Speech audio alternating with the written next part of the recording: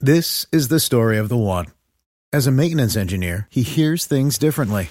To the untrained ear, everything on his shop floor might sound fine, but he can hear gears grinding or a belt slipping. So he steps in to fix the problem at hand before it gets out of hand. And he knows Grainger's got the right product he needs to get the job done, which is music to his ears. Call, click Grainger.com, or just stop by. Grainger, for the ones who get it done. With Lucky Land Slots, you can get lucky just about anywhere. Dearly beloved, we are gathered here today to... Has anyone seen the bride and groom? Sorry, we're here. We were getting lucky in the limo and we lost track of time. No, Lucky Land Casino, with cash prizes that add up quicker than a guest registry. In that case, I pronounce you lucky. Play for free at LuckyLandSlots.com. Daily bonuses are waiting. No purchase necessary. Void where prohibited by law. 18+. Terms and conditions apply. See website for details. With Lucky Land Slots, you can get lucky just about anywhere. Dearly beloved, we are gathered here today to... Has anyone seen the bride and groom? Sorry, we're here. We were getting lucky in the limo and we lost track of time. No, Lucky Land Casino, with cash prizes that add up quicker than a guest registry. In that case, I pronounce you lucky. Play for free at LuckyLandSlots.com. Daily bonuses are waiting. No purchase necessary. Void where prohibited by law. 18+. Terms and conditions apply. See website for details. Okay, round two. Name something that's not boring. A laundry? Ooh, a book club. Computer solitaire, huh? Ah, sorry, we were looking for Chumba Casino. That's right, ChumbaCasino.com has over 100 casino-style games. Join today and play for free for your chance to redeem some serious prizes. ChumbaCasino.com. No purchase necessary. Void where prohibited by law. 18+. Terms and conditions apply. See website for details. You're listening to Mile High Report Radio with your hosts, Adam Malnati and Ian St. Clair. Get involved with the Denver Broncos conversation at milehighreport.com. And now, it's time to get to work.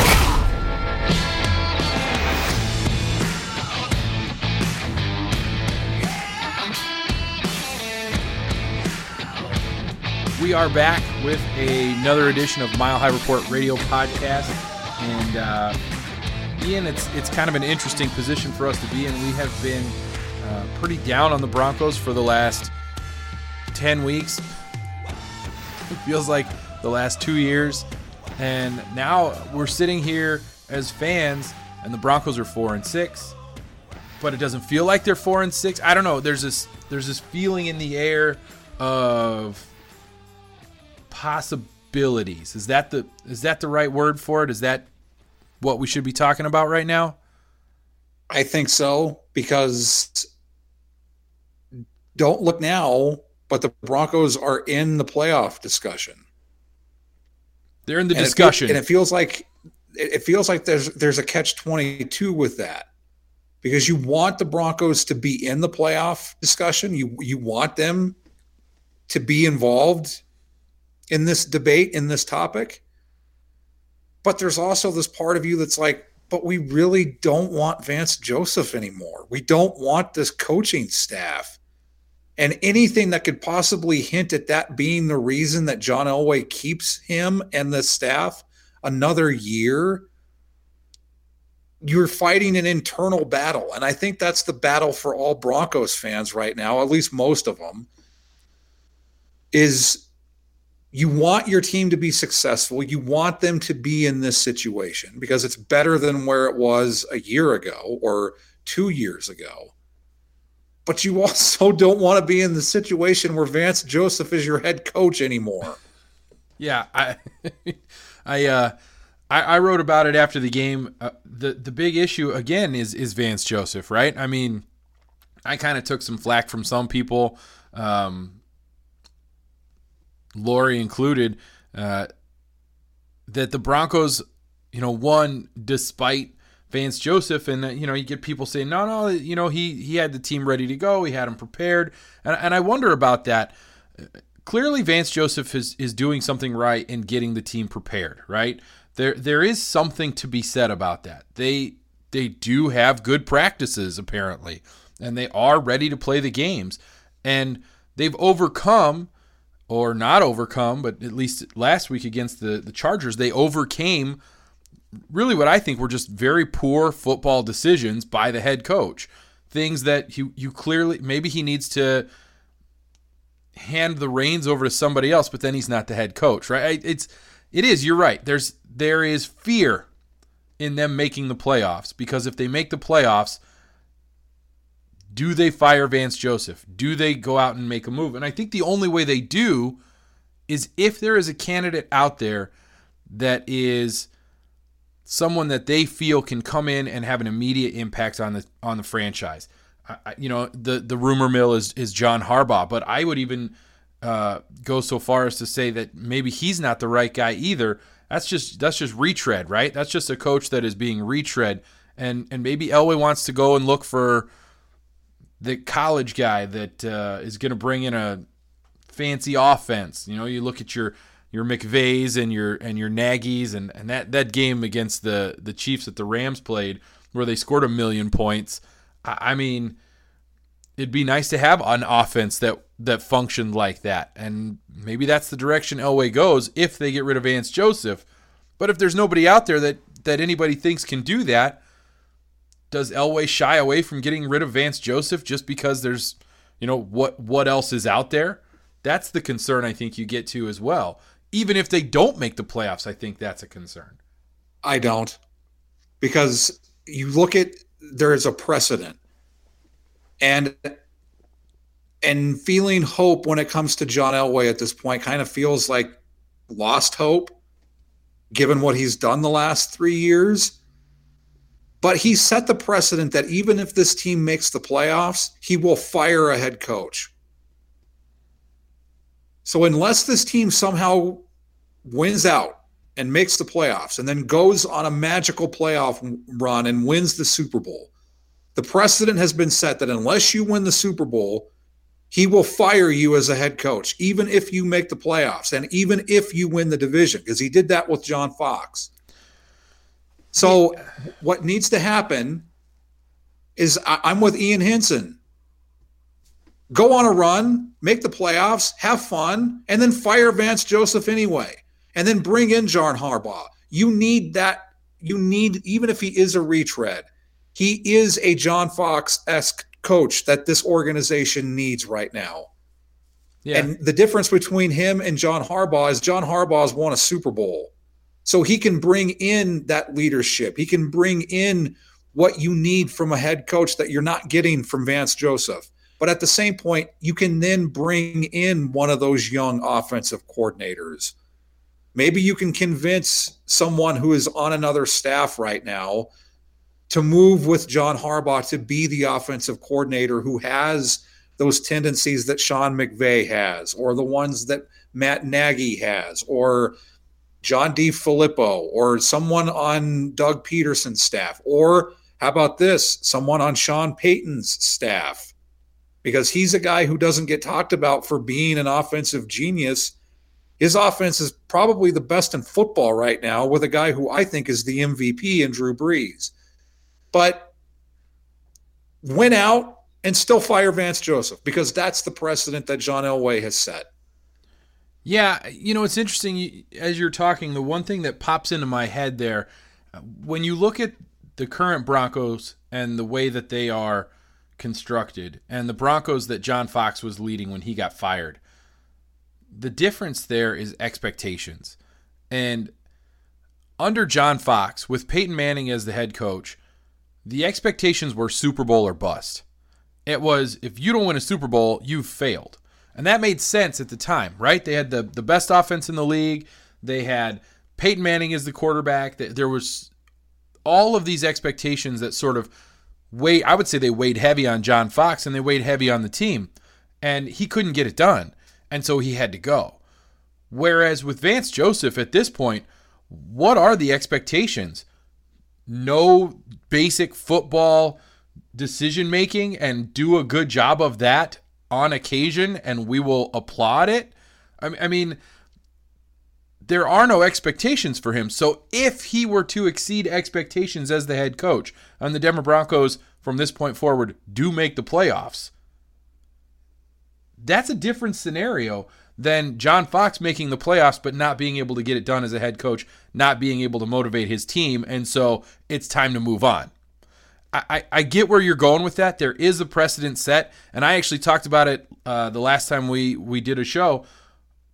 There's this idea that you can fire a coach and improve when you're a playoff team. I used the 95 Yankees as an example. They had Buck Showalter. They had a really good team, and then they fire Buck Showalter. They bring in Joe Torre, and what do? They go win a World Series. The Broncos did the same thing. They had John Fox. He didn't win. They fire him. They bring in Gary Kubiak. What happens? They win a Super Bowl. So the precedent is there. You're right. It is a possibility. But it's all about expectations. What are the expectations of the team? And that's the thing that makes me nervous. So your scenario... The expectation of this team has to be what it has always been since 1984. You win a Super Bowl or it's a bust. As much as Joe Ellis and John Elway talk about how much they love Pat Bowlen, that better still be the expectation. Because if it's not, they both need to go. That's not okay. It's that simple. That's not what I mean. It's that simple. But that's not what I mean. That's not what I'm talking about. Yes, the expectations of the franchise are to win a Super Bowl every year. I get that. But from this point forward at 4-6, realistically speaking, and you have to be able to do this, realistically speaking, can you say, realistically, at 4-6, looking at what the Saints are doing and the Rams are doing and the Steelers are doing and the Chiefs, as much as I hate to say it, those are teams that I don't think the Broncos can hang with, at least not all the way. I know they hung with the Rams a little bit, but even after that game, you and I did a show after that game, and we both said that game didn't look like it was anywhere near as close as the score indicated. And so the idea here has to be, there is the franchise expectation, and then there is the season expectation. And I think that's where we are at this point. When John Fox got fired, the season expectation was win a Super Bowl. Vance Joseph right now, if your expectation right now is for Vance Joseph and the Denver Broncos to win a Super Bowl from this point forward, your expectations are skewed. It just doesn't work that way. So I think that you're right. John Elway can fire Vance Joseph even if they make the playoffs. I think he should do that, but the expectations are so different from what he did with John Fox to what's going on with Vance Joseph that I almost feel like you can't even make the comparison. It doesn't fit. And now that I've gone through my little rant here, I hate to stop it, but we do have to say welcome. Doc is here. The Doc is here, everyone. Doc is in. We tried our best. I am the Doc.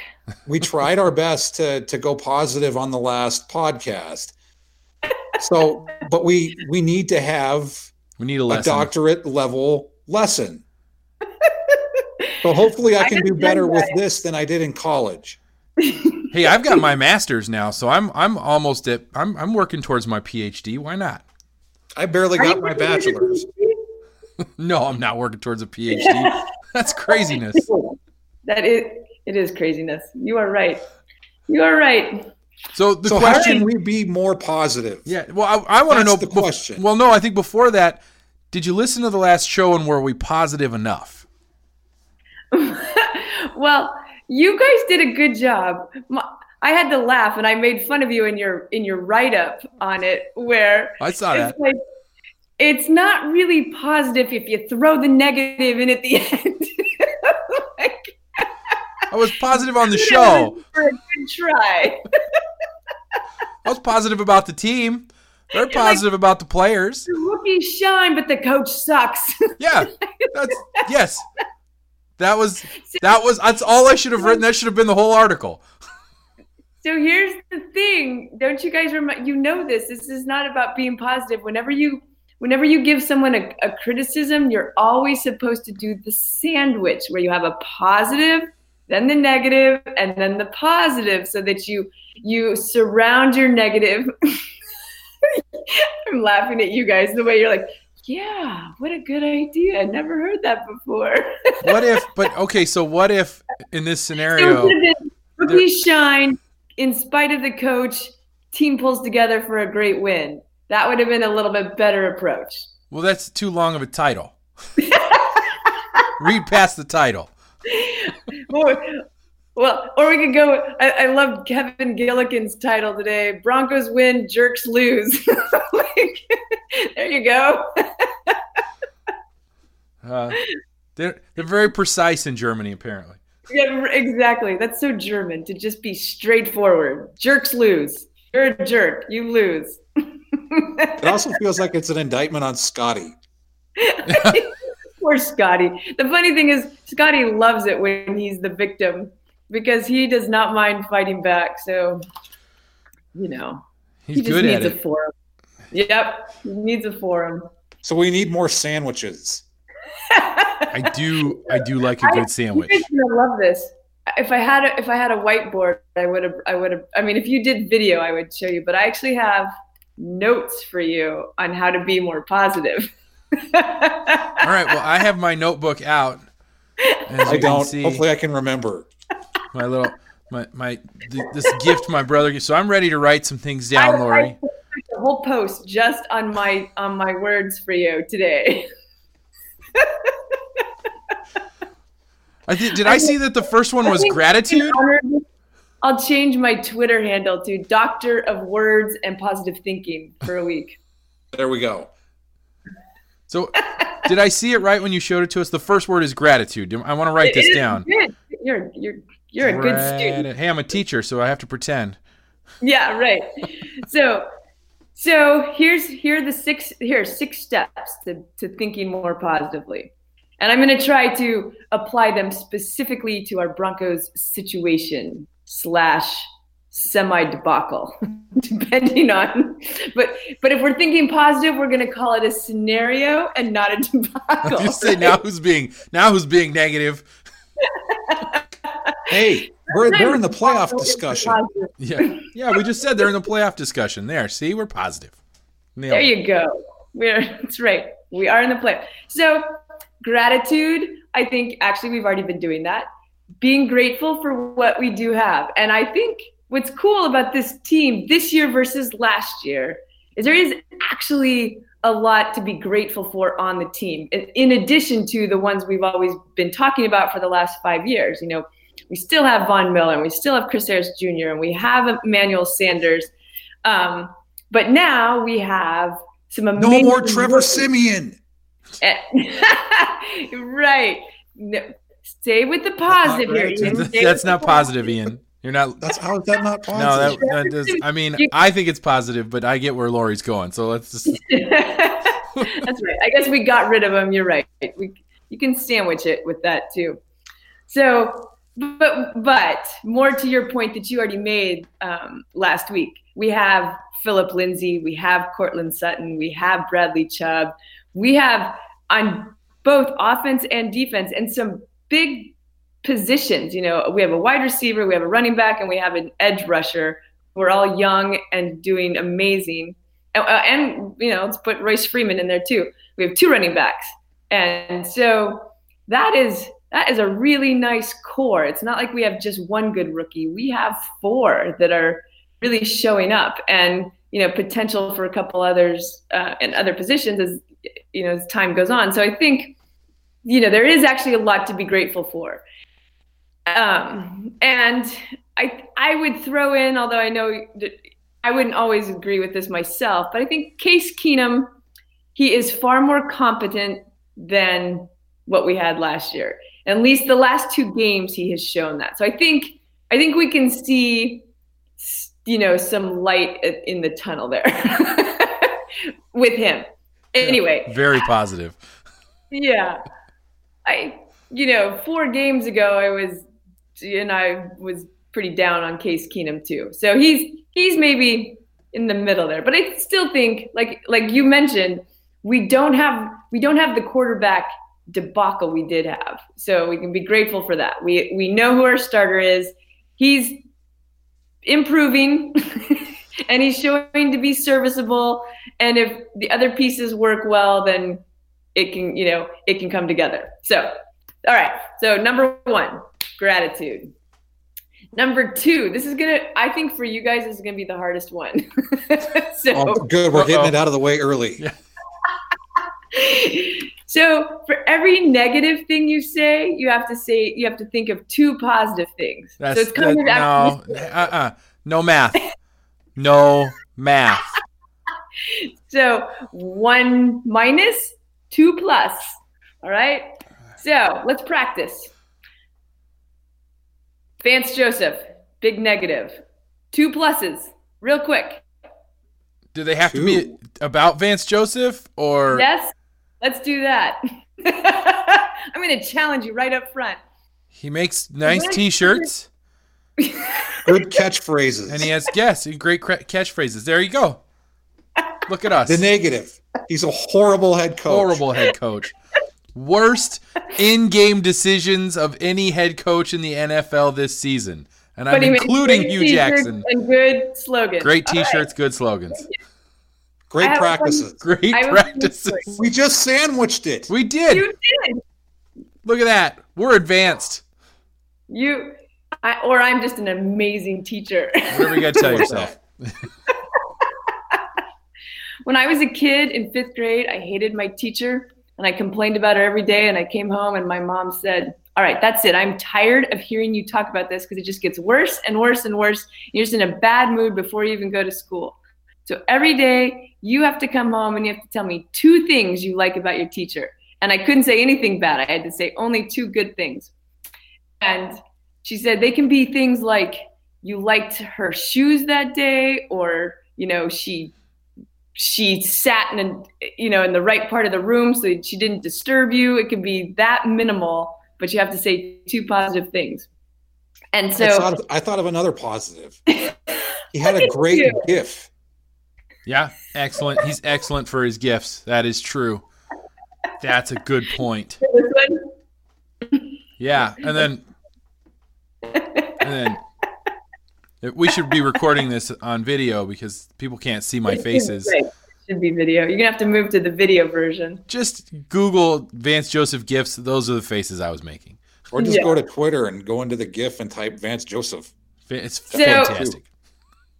All right, so you guys are on your way. 3. Anyway, my point is, within a couple months, the teacher actually became my favorite teacher because I shifted my focus to positive thinking, and my reasons actually became a lot more substantial, her teaching ability and the way she came up with assignments, et cetera, et cetera. So it works. I will not allow you to manipulate me into thinking that Vance Joseph is the greatest head coach. I don't like where this is going. I will not allow that to happen. You really don't need to do that. Oh, good. I honestly don't think even Vance Joseph probably thinks he's a very good head coach. He goes I think you're giving him too much credit. Oh, I'm just terrible at this. My thing on Vance Joseph is what he's not good at is sort of the thing that is different about being a head coach versus being any other coach on the team. And it is all of that organization. So I imagine that if you put him in a room and let him spend time thinking about all the situation, doing the situational football, he'd probably come up with the right answer according to you and many football gurus. But he's not good at like that, having to do it quickly, being able to have it be kind of intuitive. What's the right thing to do? He is not a manager. I don't think he's not organized. He's not experienced to have it be intuitive. He doesn't score well on the Wonderlic test. Well, because the Wonderlic test is a speed test and it tests your ability to put things together quickly. Yeah. Right. I don't mean that in a joking way. He would not do well on the Wonderlic test. Right. But you can tell, it's not like he's, I always find this with college coaches a lot. You can tell when some of those guys really didn't get football. They just, and I don't think it happens as much with the NFL, but if you ever watched Les Miles or Mac Brown, like those guys had great teams with LSU and Texas. But when you would listen to them talk, it was like, do you even know what this game is?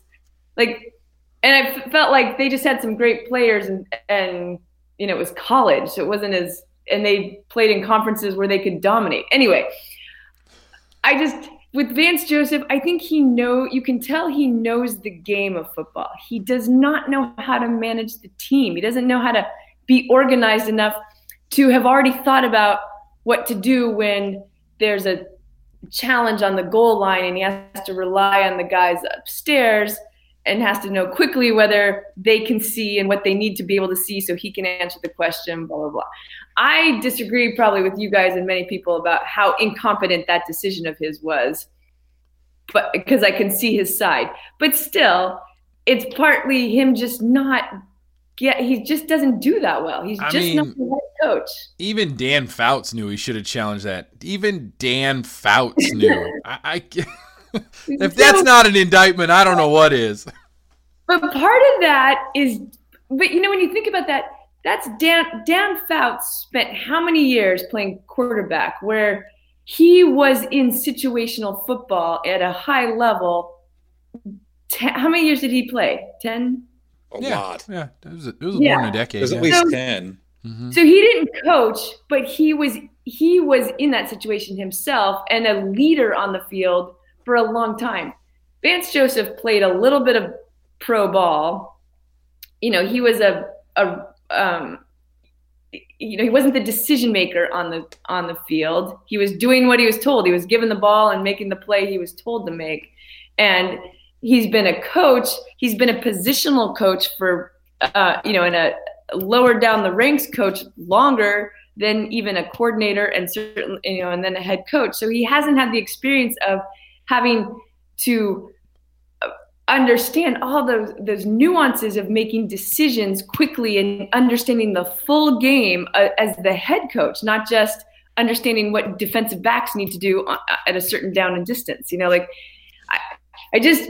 And maybe he would get better if he kept doing this, but I think he would have been well served to be, a defensive backs coach longer and then a defensive coordinator longer, where he's interacting with the head coach and he's seeing these decisions and he's having to figure out what if he were the head coach, what his responsibility would be on game day and where he needs to rely on coordinators and where he needs to know what he's doing. And it's all on him and he has to make that decision quickly. And, that's not a learn on the job skill. So, in the head coaching job, unless you have some innate ability, unless you're a Bill Belichick or a Sean McVay. But how long was McVay in the positions before he became head coach? He's 14, so couldn't have been that long. He's been coaching since he was like 2. So he was born with a whistle in his mouth. He was offensive coordinator for 2 or 3 seasons, I think. That was a couple probably seasons. Around 2. Yeah. He obviously has been in football his entire life, but he's so young that I think he's probably not a good comparison to make. He's one of those guys he's an outlier, right? He's the outlier. Everybody else is on the line, and he is way up above the line, and everybody looks at that and goes, well, I want one of those. Well, there's only one of them, so you can't have it. Right. That's true. So anyway, Vance Joseph is just not head coach material, not right now. And maybe he will be, maybe he won't. I wouldn't want to say he could never be, but I don't think he can be with the Broncos anymore. And I think that's clear. I really truly don't worry that he's sticking around. Even if they make the playoffs? Super Bowl win, where I think Elway would feel compelled to keep his winning coach, So what you're saying is you're positive he's not going to be the head coach next year. That's right. I'm positive. Positive. Well, on that, Lori and I agree, even if they do make the playoffs. Right. So, anyway, should we go down my list? Do you guys want me to finish my list? Yeah, you started the list. You don't get to start it and then not finish it. That's the worst. What are we on, 4? Right. I think we're on 4. This made me laugh, but the third one on this is from a psychologist, was a positive posture helps you think more positively. So being upright rather than slouched is helpful for probably. She's judging our posture. Did you hear that? I know. So listen, I think posture is kind of. I'm sitting up. But what I would recommend is, this is football. I think for a little positivity, maybe going out and hitting a sled or, go for a walk. Working on your tackling. That might be a good way to kind of adapt the posture to positive thinking. Okay. All right. The Bobby Boucher approach. That's right. All right. Number 4. This one I think is pretty easy. Is you just have to smile. Make yourself smile. Now, go watch the GIF if you want of Vance Joseph. You guys are doing a great job. For all the listeners out there, Ian and Adam are freaking smiling. We always smile. We always smile. We're smilers. Oh, you're always serious. Anyway. That is so far from the truth. We got to start recording pregame because pregame is not nearly as serious. That's true. But the other thing I would say is to Broncos fans in general, go watch a Broncos Super Bowl and it will put you in a great mood. And I love Super Bowl 32, but I really love the highlight reel that they did after Super Bowl 50. Where they do if you get the DVD, they go through the whole season and you see all the miraculous wins and then to the AFC Championship and that. It's such a mood lifter for anything. I recommend it for your whole life, not just for the Broncos, but that's my advice there. All right. So 2 more. Surround yourself with positive people. So I think I should put a disclaimer. Don't read MHR because or get in our Slack. You'll surround yourself with the most negative people possible. Or don't go on Twitter. Don't go on Twitter. Twitter's a tough spot. Yeah. Yeah. Stay away from Twitter. But there's an interesting analogy with this. So when you catch a crab and you put it in a pot, a single crab can crawl, it can get out. Maybe not in a pot, but if it's in a net, it can crawl itself out. But when you put 2 crabs in there, they get tangled up with each other because they're usually fighting and they can't get out. They can't save themselves. So 2 crabs is worse for them than 1. And so the analogy is great. The more you're around other crabby people, you stay crabby and you can't get out of that mood. So if you surround yourself with people who aren't crabby, it's a lot easier to just have a positive thought and do your 2 positive for every negative comments about the team or about Vance Joseph. So am I reading this correctly? We don't want crabs. We don't want crabs. any kind of crabs. Right. You don't want. Make sure we're all on the same page. And two crabs is far worse than 1 crab. So it sounds like any crab is bad, but I just think you don't want crabs. Right. My last advice for you guys. This one's going to be a tough one. You have to be kind to somebody. Now that I don't think would be hard for you to do, but I would suggest to really work on the positivity for the Broncos. You have to be kind to a Chiefs fan or a Raiders fan or. Yeah. I mean, deal breaker. You can't do it. Not gonna happen. I'd rather be nice to Vance Joseph. Yeah, I mean, he's ours, right? It's okay for us to be mean to him. It's like he's ours. We get to be mean, and I'm not. I know, but it's all about. We give crabs to Chiefs fans. Yeah, you know what? I will be nice enough.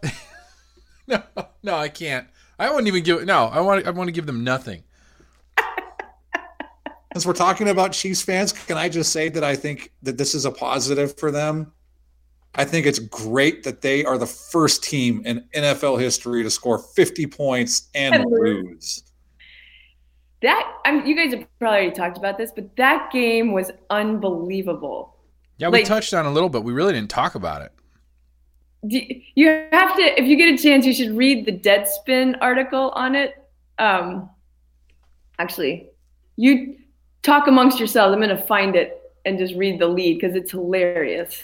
What it made me think of is the 51-48 game between the Cowboys and the Broncos. Yeah, that was another great game. Because I thought that game was just as exciting and just as good, but I thought it was a little bit better because there weren't as many turnovers. Yeah, Mahomes was crazy. Wow. And it also made me think of the best Monday Night Football game ever, period, full stop. John Elway, Joe Montana. Oh, yeah. The best Monday Night Football game, period. What? Might be the best football game ever. Well, that was 91. When was that? That was a great 94. game. 94? Okay. Pretty sure that was 94. That was a great game. That was, the thing that game had that this game didn't have, right? The game that the Broncos played in that Monday night game that they lost, right? We, as much as we don't want to admit it, they lost. The thing that game had that this game doesn't have yet is it had 2 Hall of Fame quarterbacks who were already legends in the game, right? John Elway was already the greatest quarterback to never win a Super Bowl at that point, and then eventually he'd go win a couple of Super Bowls. Joe Montana was already the greatest quarterback in the history of the game, according to some. And you have these 2 future Hall of Famers dueling on a Monday night in, like Ian said, possibly the greatest game in NFL history. This game that the Chiefs and the Rams played, it didn't have that yet, but it had some incredibly gifted offensive players, and it had Aaron Donald, and it had, it was such a good game. It was a Chiefs game lost. Did you guys watch the whole thing? I really only watched like the second half. I was exhausted. I don't even care about those teams, really. It was funny because you walk away. Like I had to walk away at one point because I was, doing stuff around the house and things like that. It's Thanksgiving week, so we're getting ready for family to come into town. Yeah. And I walked away to go do something. I come back. I was gone for 5 minutes. I missed 2 scores. I don't know how that happened. I know. It was nuts. It was like pass, touchdown, kickoff, pass, interception for a touchdown. Like it was. I don't think. They didn't have very many 3 and outs because they didn't even have 3 plays and they were scoring. It was fun to watch. It was kind of, especially the last 5 minutes was honestly just sloppy. I was kind of, I was like, Mahomes, why couldn't you have done this when we were playing you? Why couldn't you have thrown a 60-yard, because they actually got to Mahomes. They actually got to Mahomes. We couldn't get home. And Wade Phillips didn't call a play off zone coverage on a 2nd and 30. I know, but it was situational football. All right, let me read you this because it's hilarious. The Rams and the Chiefs played the highest scoring contest in the history of Monday Night Football, a 54-51 barn burner in which every play seemed to go for 18 yards, and every third play seemed to produce a touchdown. It was the most exciting football game I've ever watched. Did you miss it? Watch the Nuggets Bucks? Well, fuck you. Oh, sorry. There it is. You have to bleep me again. Nah, I mean, listen to this. The teams combined for 7 total punts against 3 defensive touchdowns, and they scored more combined touchdowns, 14, than the Bills have scored all season. Okay, that's funny. That's great. That was funny. Last step. Patrick Mahomes threw for 478 yards and 6 touchdowns, completed 33 of 46 attempts, and lost. Actually, there was another stat about the Bills. Oh well, something like he threw for more touchdowns than they've scored in their last 2 games, or something. It's another reason for a Bills fan to jump through a table. Oh, those poor Bills. Bills Mafia is struggling. It's just struggling. They're going to be great in Toronto someday. Someday. I do think here, and I'll end my segment because this is actually a great segue back from that to the positive thing when you watch that game last night, and I think you all probably talked about this, and I know it was on Twitter a little bit. The Broncos held both of those teams to under 30, right? 30 or under. And those 2 teams playing each other, it was like they said, it's a barn burner, but it felt even like they just couldn't, I don't know, it didn't feel like it was a good matchup. It was just like defenses had lost it. They couldn't keep up because the offense was so crazy. And we showed that we still have a defense that could keep up with some really good offenses. I mean, those offenses are good. And so I think that shows, because we know our defense isn't the elite D that it was, but it's nice to feel like they were on the verge of really keeping us in the game. Had our offense been able to keep up or to do a little bit better in those 2 games, we could have a 6-4 record right now and have beaten the 2 best teams in football. So it's depressing, but it's also a positive going forward and thinking that our team has potential to really wreck some games and show that it has talent. And the next one up on the slate is against the Pittsburgh Steelers. Another Super Bowl contender. And, like if I'm the Broncos last night and I'm watching this, I look at that and go, we kept Phillip Rivers in check, basically, and we almost got Mahomes and Goff, and these are 2 teams that are clearly great offenses. We have it. We can do it against Ben Roethlisberger. And one more plug for the positivity. If you're the players, that positive thinking is actually crucial. I mean, they need that kind of thinking themselves just to play the level they need to play, because even though we have talent, we don't have room for mistakes. We don't have the kind of team that can make big mistakes and make up for it in the game. Like, we have a very small margin of error, maybe no margin of error, especially against a team like the Steelers. So being able to say, we just won a game against a really good offense, and we played close against 2 really good offenses that blew each other out, last Monday.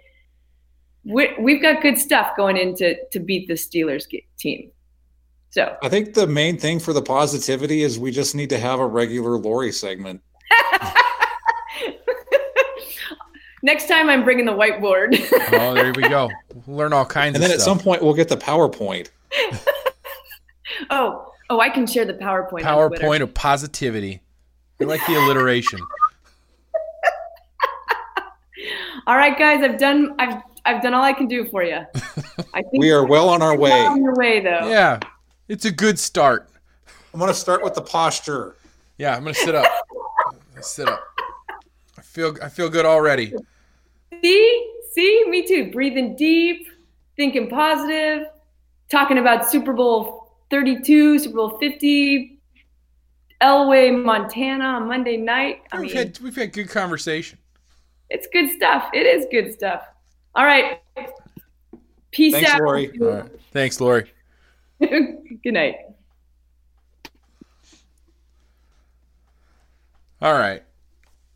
That was good. She did a nice job. I feel positive. I have to say, I think it's like a Freudian slip from that writer from Deadspin to mention barn burner with all the stuff burning in California. Yeah, I don't know if it's a Freudian slip. Maybe it's just it's maybe not the best use of a term at this particular time.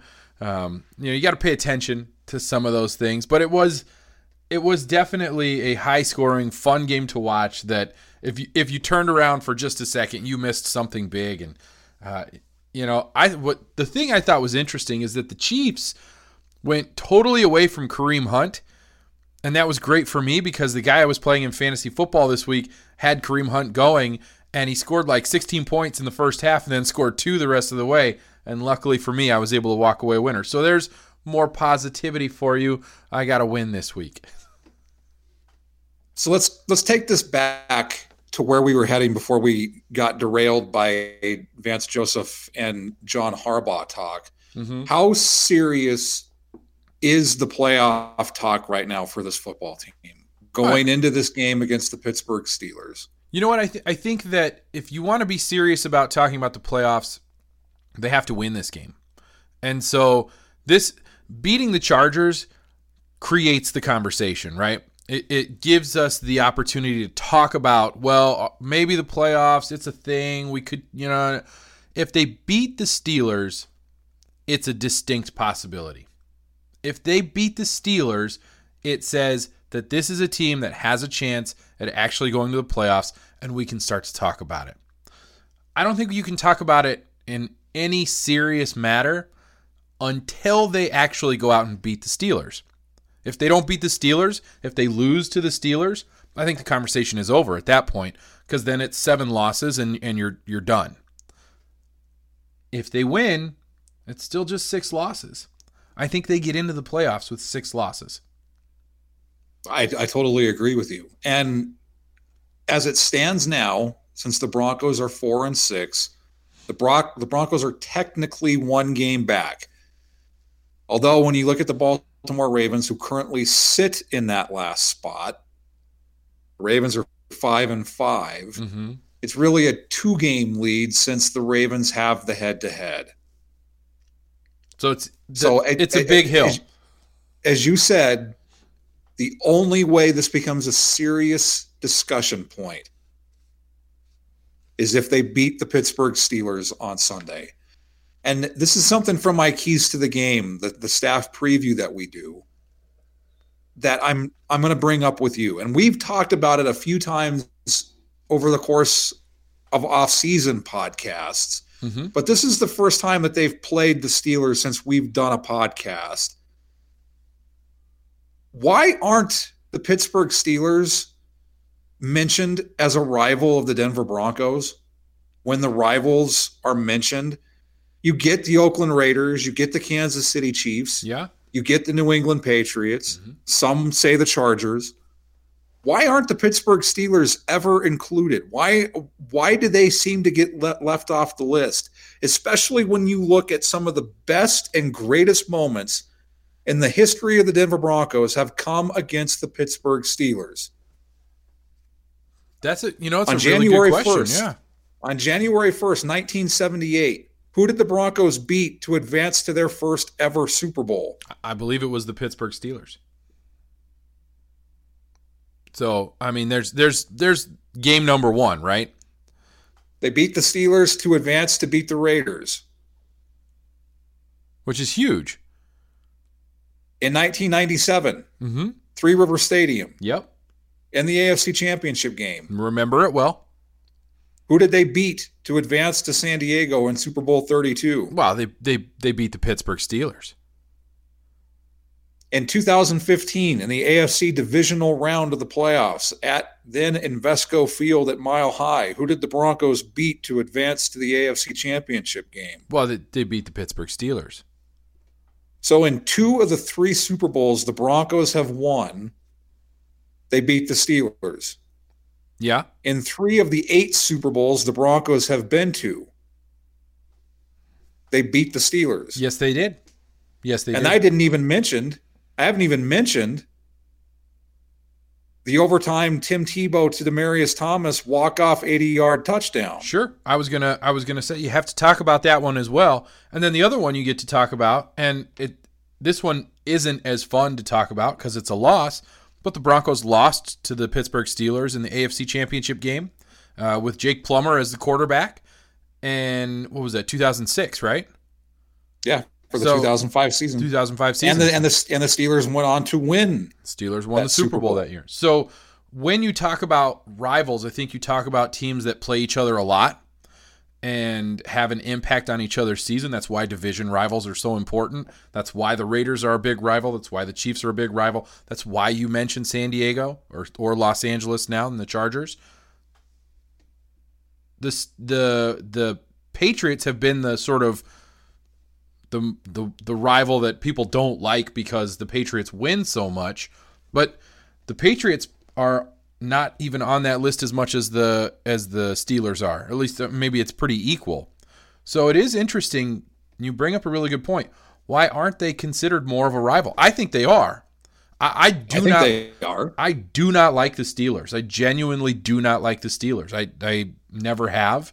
I don't know any Broncos fans that do. I don't know why you would.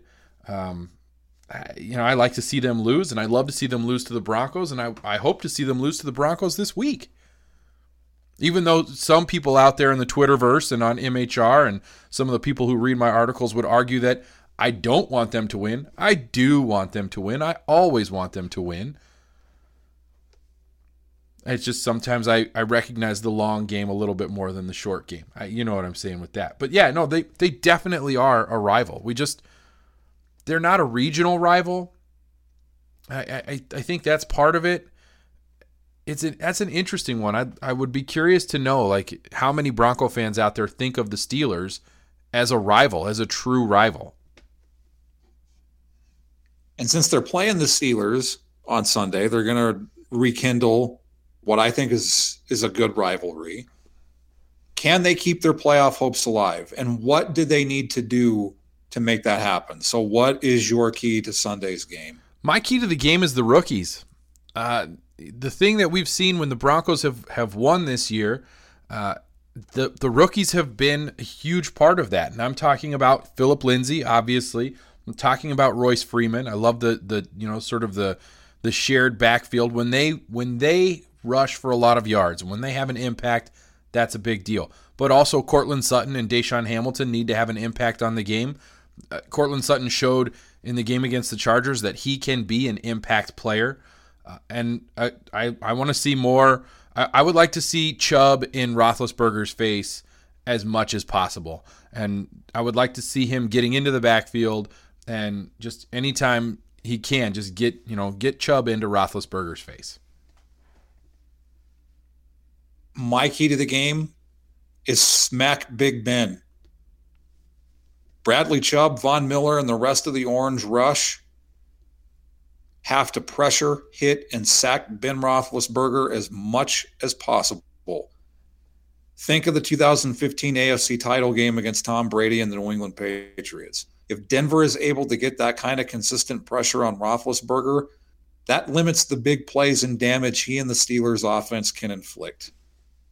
And speaking of the Orange Rush, Breaking T has the Orange Rush shirt at $15 now. And if you use the promo code BFSAVE15 at checkout, you'll save 15% on your purchase. There you go.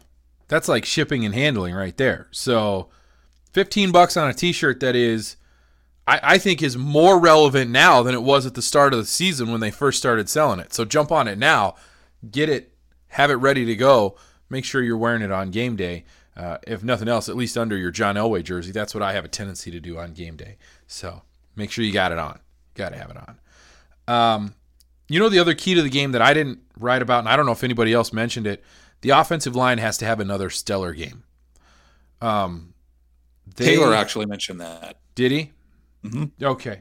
Because they played very well, and nobody expected that. Nobody saw that coming, that offensive line was going to play so well against the Chargers. And so they've got to duplicate that. They have to replicate that against the Steelers. If they can't do that, this is all moot, right? There's no point in even having the conversation because they played a clean game. There were no penalties. There were no holding calls. Nobody got to the quarterback. It felt weird watching the game because I kept waiting for somebody to throw a flag or for Case Keenum to get sacked or whatever, and it just never happened. So if they can do that again, if they can replicate that, if they can do it again, I think that's going to go a long way to them getting a win and then actually being able to talk about, hey, the Broncos could make the playoffs. Who are your players to watch? I mean, I'm going to sort of cheat and just go with the same answer. It's the rookies, and it's both sides of the football for me. I think they have shown that they are the impact players on the team, and so that's who I'm watching. I want to watch them continue to grow. I think on the offensive side of the ball for me, it's really Courtland Sutton. He has an opportunity to sort of fill a role that is extremely important on this team. He's a big, strong receiver who can go across the middle. He can go deep. He can do a lot of different things. I'd like to see them utilize him. We've talked about it a lot this season, how they should be, throwing deep to him and letting him go up for those 50-50 balls because he's either going to come down with it or he's going to get a pass interference. And I think the secondary for Pittsburgh is prone to these pass interference calls. That's a weapon that they can use. Send him down the field, get some penalties, get the ball moving. I think that's a big way to do things. And then obviously on the defensive side of the ball, it's Bradley Chubb. But then the other guy that we didn't mention before, Josie Jewell, who's been making some impact plays as well, he's going to have a big role in this game. So those two rookies, Bradley Chubb, Josie Jewell on the defensive side of the ball, for me, are players to watch. So I'll give you the floor for your players. For me on defense, Chris Harris Jr. The last time the Broncos played the Pittsburgh Steelers when Antonio Brown was on the field was in Pittsburgh. It was December 20th, 2015. Antonio Brown absolutely torched Chris Harris Jr. to the tune of 16 catches for 189 yards and 2 touchdowns. If that happens again on Sunday, the Broncos are going to get absolutely blown out of the stadium. So Chris Harris Jr. better strap up and play like the cornerback everyone knows he is. Because if anyone else is covering Antonio Brown on Sunday, it's going to be a nightmare. So they have to man up Chris Harris Jr. on Antonio Brown the entire game. And then my second player to watch on defense thus becomes Bradley Roby, because he's going to be on Juju Smith-Schuster. And he is just as dangerous as Antonio Brown. Absolutely. So the secondary is going to have to show up. Not just Chris Harris Jr., who is my player to watch, and then my second player to watch is Bradley Roby, but the entire secondary. If it's the frequent flyer zone on Sunday, Ben Roethlisberger is going to absolutely get close to 500 yards of offense. Oh, yeah. And then offensively, I'm going to go with Case Keenum, because the one thing you cannot do against the Pittsburgh Steelers is turn the football over. You can't give this offense more opportunities to move the ball down the field and score. Because if anyone watched the Jacksonville Jaguars and Pittsburgh Steelers last week, you saw that. Oh, yeah. I mean, this offense doesn't need any reason to get going. So don't benefit them by giving them the ball on turnovers. So Case Keenum has to play another clean game. And he's done it 2 weeks in a row. And I get the bar is low. We're not expecting him to be Peyton Manning and throw four touchdowns and have 130 quarterback rating. But don't turn the football over, because you cannot give Ben Roethlisberger and the Steelers added opportunities to put points on the board. And I think that's another important factor here. As you always hear against teams that go against Tom Brady and the New England Patriots, and now the New Orleans Saints, and now the Kansas City Chiefs, and now the Los Angeles Rams, you have to score touchdowns. If you get the opportunity, you have to capitalize and put the ball in the end zone. Yeah, you're not going to be trading field goals. You know what I'm saying? You got to find a way to get it across the line. And I think you're right. I think that idea that Case Keenum sort of put out there at the beginning of the season of ending all of the possessions with kicks, whether it be a punt or a field goal or an extra point, was extremely important at the beginning of the year, and then they didn't follow through with that. And you're right. The last few games, he has been much better. And if he can continue with that, I think they have a good shot at winning. Do you have a score prediction? I have one. I wrote it down. I'm going to surprise people. Uh-oh. I'm actually going to predict a Broncos win. I'm going to say they win 27-24. Wow. I can't. I wrote mine down before we started. I can't believe we're doing this. I am also predicting a Broncos win this week. The theme is positivity, people, so you kind of got to go with it. I have a lower scoring game, though. I've got 23-18 Denver. I'm just as shocked as you are. I wonder if it's going to feel natural. I think it's natural.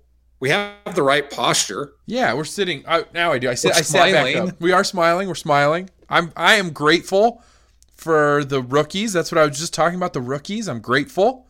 So that was number one. I wrote it down. That was the only one I wrote down. That's how I used to take notes in college. I would write down the first thing, and then I would stop writing things down. I was like, yeah, I got it. It's fine. So, and then we're supposed to make sandwiches. I love sandwiches. I might make especially getting close to Thanksgiving, because you're going to need that leftover meat for sandwiches. Ultimate Thanksgiving sandwich, right? With the leftovers. You do a piece of bread, right? And you got to do a layer of gravy. And then you do some turkey and then some mashed potatoes. And then you need a little more gravy. And then I like to go with a little bit of stuffing and some green bean casserole. And then another layer of gravy. And then if you're feeling frisky, another piece of turkey and another layer of gravy. And then you got to throw the bread on top. You might want to toast the bread. Sounds like a heart attack. You might want to toast the bread because it could just fall apart. If you've got a nice thick brioche, I know I said brioche on the podcast. Nobody saw that coming. That'll keep the integrity of the bread a little better, and you'll have a nice big sandwich. You might have to eat it with a fork. It sounds like you might just want to put it in a bowl and just mix it all up. Make it like a shepherd's pie. Sure, that's fine too. But that's the ultimate sandwich. And notice I left out the cranberry sauce because I think cranberry sauce is disgusting. Especially on turkey. Yeah, I mean, what are these people doing? Other than, I hope people wrote that down. If you didn't write that down, you need to be trying this. I mean, not until Friday in the morning for breakfast. Speaking of Thanksgiving, is there a game of the three that you're looking forward to watching come Thursday? Yeah, you know, I am a traditionalist. I like the tradition of, you know, the Bears and the Lions are a traditional Thanksgiving Day game, and the Redskins at the Cowboys, another traditional Thanksgiving Day game. That's hard to say, people. But the one that I'm most looking forward to watching is the Saints playing the Falcons, right? The Falcons are going to New Orleans. It's Sunday night, and I just want to see how many points the Saints are going to score this week, because I think they're going to score a ton of points, and I'm curious about that. And the Falcons are a good offense as well. So I'm wondering if we're going to get the same kind of game that we got on Monday Night Football with the Chiefs and the Rams. Will we see a similar game with the Falcons at the Saints? And just how many points are the Saints really going to score? And I can't remember who pointed it out on Twitter early on Tuesday, but I get the same sense as the person who asked the question. And don't you just get the sense that Sean Payton wants to drop a 60 burger on the Falcons and be like, oh yeah, Sean McVay. Oh yeah, Andy Reid, you got 54-51. We put up 63. Yes, that sounds like something Sean Payton would want to do. I almost said Sean McVay. I have Sean McVay on the brain now. Sean Payton would love to do that. That just to sort of prove that he's still the offensive guru, right? That he's the guy. And it would absolutely say Drew Brees, Jared Goff, Patrick Mahomes. Drew Brees throws 9 touchdown passes. Oh, could you imagine? 9 touchdown passes from Drew Brees, and then they go and he's your MVP at that point, right? This is really, we're actually kind of watching the MVP race there, and it really, nobody's talking about Goff so much as they're talking about Gurley, but it was Mahomes, it's Brees, it's Gurley, it's kind of Goff. If Drew Brees goes out and throws 9 touchdown passes in a game, which I don't think we're predicting that, but we think it's something they might try and do. How is he not the front runner for the MVP, especially with them essentially being, they'll be 10-1 at that point? And they'll have the number 1 seed in the NFC because they beat the Rams. That's right. So they'll be rolling. It'll be an interesting game to watch. Absolutely. I'm actually excited for that one. And I do think right now Drew Brees has to be the MVP front runner. I think with the season that he's having, the stats that he's putting up. Was he throwing? Is he completing like almost 80% of his passes? Did I see that? Yes, still incredible where he's at with his. And I know a lot of people would say, "Well, it's a lot of short passes. It's a lot of this." No, it's still like 80%. That's insane. That is an insane number that we'll never see again, in my opinion. And speaking of MVPs, is Aaron Donald in the conversation with what he's doing? He's not only the NFL sack leader right now, he's getting double teamed like 70% of the time. Yeah, I think that when you start to talk about Defensive Player of the Year, you talk about just a couple of players. You talk about Khalil Mack and you talk about Aaron Donald. And I would love to put Von Miller in that conversation, but he just isn't this season. He's still one of the best defensive players in the NFL, and for my money, the best, maybe even with those guys. But just season-wise, Khalil Mack and Aaron Donald are your defensive players of the year at this point. And I think Aaron Donald is absolutely the guy who's on top right now. And yeah, you could put him in the MVP discussion. The problem is, and I think this is one of the things that the NFL should really consider doing, and they kind of have already done it. That's why you have the offensive and defensive players of the year, and then you have an MVP. But defensive players are almost never going to win an MVP because they don't impact the game in the same way, because they don't put the points on the board. The guys who put the points on the board are always going to get the MVP. That's why Drew Brees is your front runner. That's why Todd Gurley is in the discussion. That's why Patrick Mahomes. That's why, Jared Goff. That's why you can talk about all these offensive guys as being in the mix, and then you go, yeah, and then Aaron Donald. He's sort of the afterthought because he's the defensive player that really probably deserves to be in the discussion. And then in terms of the games on Sunday, there really isn't a game that I will want to watch, even in the early games. None of them excite me. But there is one thing, and I told this to my wife after the Chiefs became the first team in NFL history to score 50 points in a game and lose. It's fun to say, right? Oh, it's so glorious. But there's a reason you cannot count out the New England Patriots, and that's why. Because they have the head-to-head matchup against the Kansas City Chiefs, and they're just sitting there. Everyone's talking about the Steelers. That's true. Everyone's talking about the Chiefs. They may be talking about the Chargers. They're talking about the Rams, the Saints, the Bears. Yeah. No, I agree. Tom Brady and the New England Patriots hanging sitting out. there, Yep. one game back. Yep. No, and who do they play? They play the Jets. They play the Bills. They play the Dolphins. They play teams that are perennially bad right now. And so they really have the easiest path to the playoffs to begin with. All they got to do is get in. And Bill Belichick, that's his mindset. All they got to do is get in. And they're a problem for all of those teams. Well, especially since they're going to win the AFC East. Absolutely. So that in itself gives them at least a home game, if not one of the top two seeds.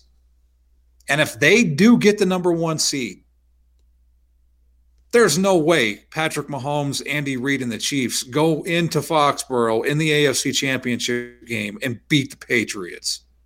That would be a shock. No, it would be a huge shock. I don't think that would happen either. So I think you're right. I think it's pretty obvious that the Patriots are going to be in the playoffs, and they're going to be the thorn in the side of the other teams, the sort of the glamour teams, which are the Chiefs and the Rams and the Steelers and all those other teams are teams that everybody wants to talk about. The Patriots have become that team that, because they've been good for as long as they have been, you kind of almost want to forget about them, but you're not going to get to, because you're going to have to watch them play in the playoffs. I am excited to watch, and I know this is going to sound sort of silly, I'm excited to watch the Packers and the Vikings. That's another traditional game. So Sunday night game, that'll be fun to watch. Sure, I got nothing going on Sunday night. I can watch that. There is two things that we need to mention about this Broncos-Steelers game that are just little side notes here. Little nuggets. Jim Nantz and Tony Romo will be calling the game for CBS. Hey, I might get to watch this game on regular TV. And then the Broncos are going to be wearing their old school logo. Yes. It's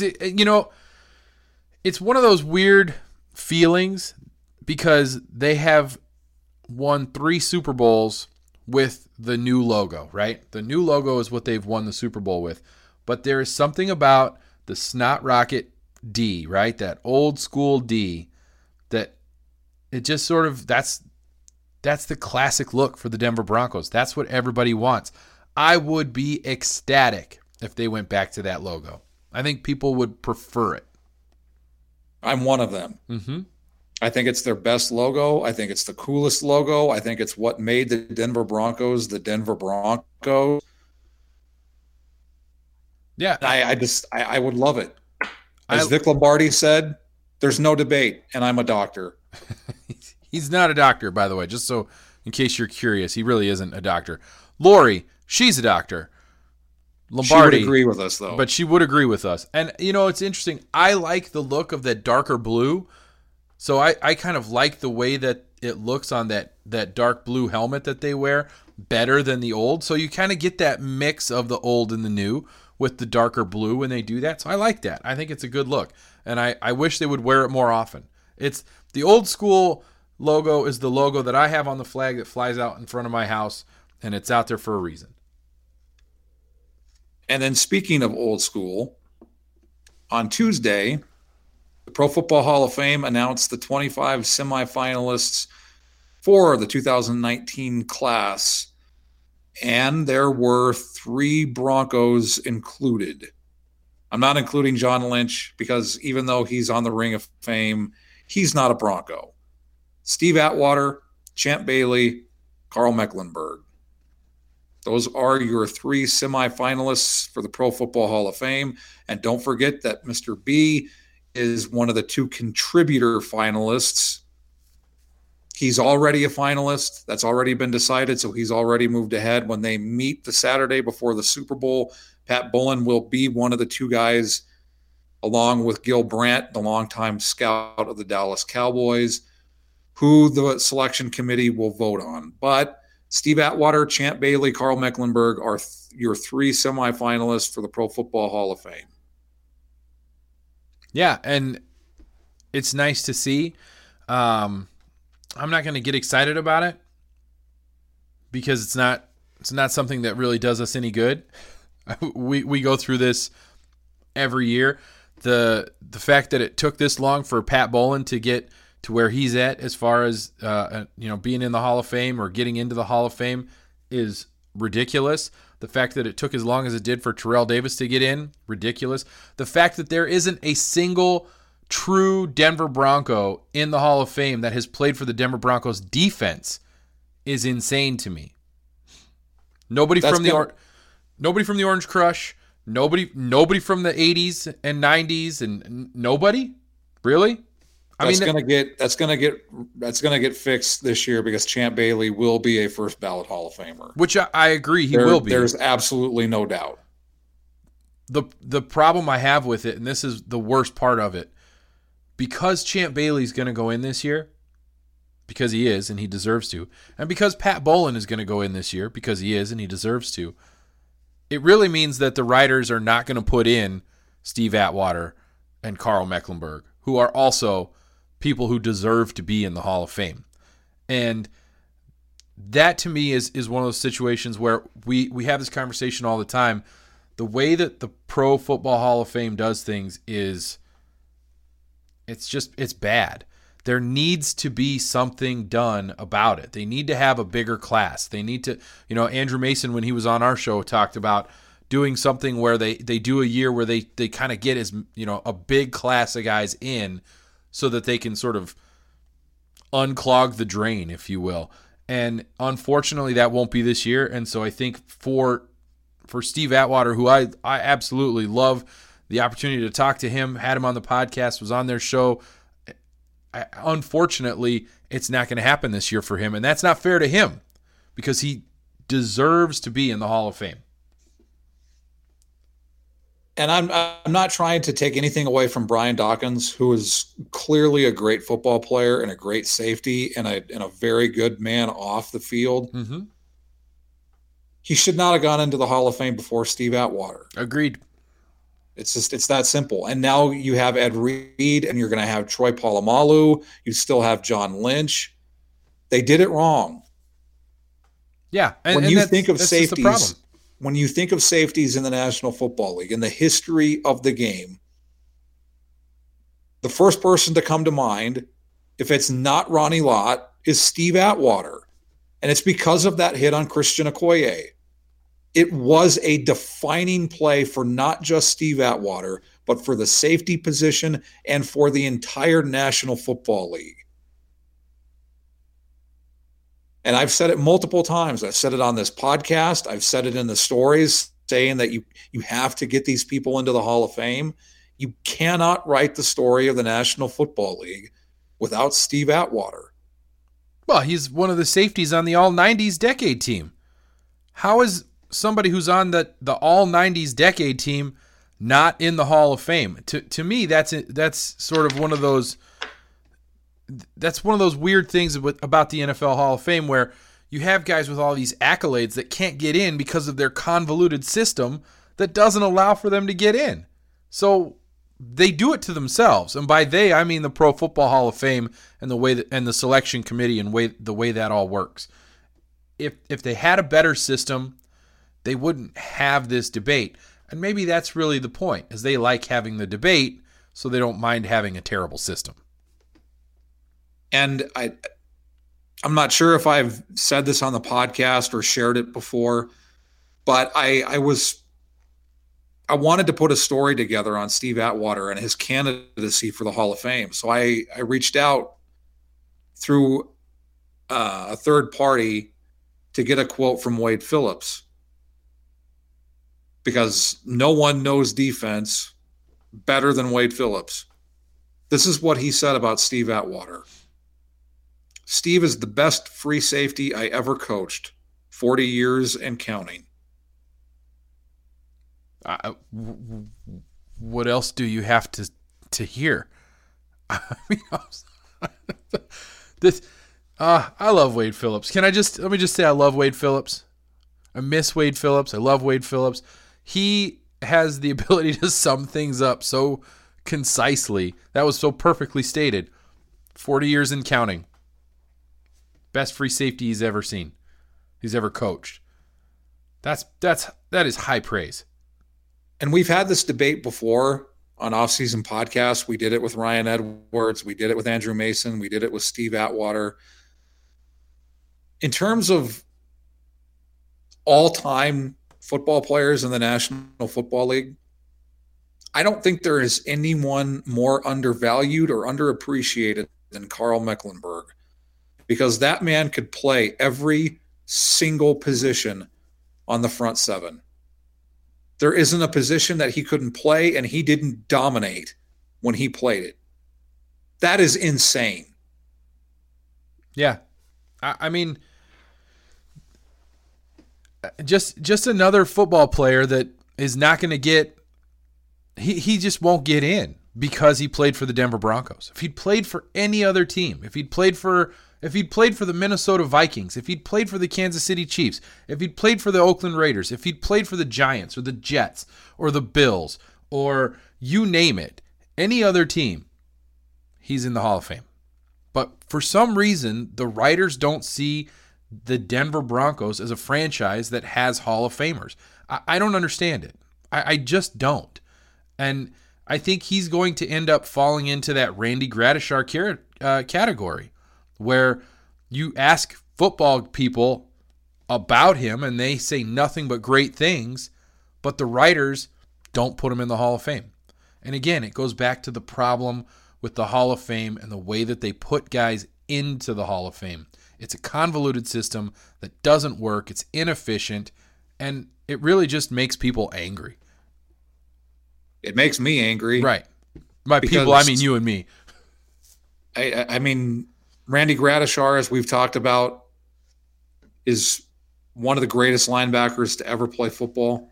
Louis Wright was the first shutdown cornerback in the history of the National Football League. He was Champ Bailey before Champ Bailey. I mean, Lyle Alzado, who can't even get into the Broncos Ring of Fame, let alone into the Pro Football Hall of Fame. He's got lots of other things going on, but yeah. I mean, there's Rich Tombstone Jackson. Yeah, Tombstone. There's Tom Jackson, Rick Upchurch, who was Devin Hester before Devin Hester. Yep. Jason Elam, Tom Nalen, Rod Smith. I mean, I've made this comparison. There is only one wide receiver in the history of the National Football League who can match the statistics of Rod Smith. Jerry Rice is the only receiver in the history of the National Football League to match the production and the numbers and the wins of Rod Smith. Won't ever sniff at the Hall of Fame. Nope. Wes Welker will get in. Sure. Yeah, probably. Rod Smith won't. No. Rod Smith, undrafted free agent. Greatest, possibly I would say he is the greatest undrafted free agent wide receiver in the history of the game.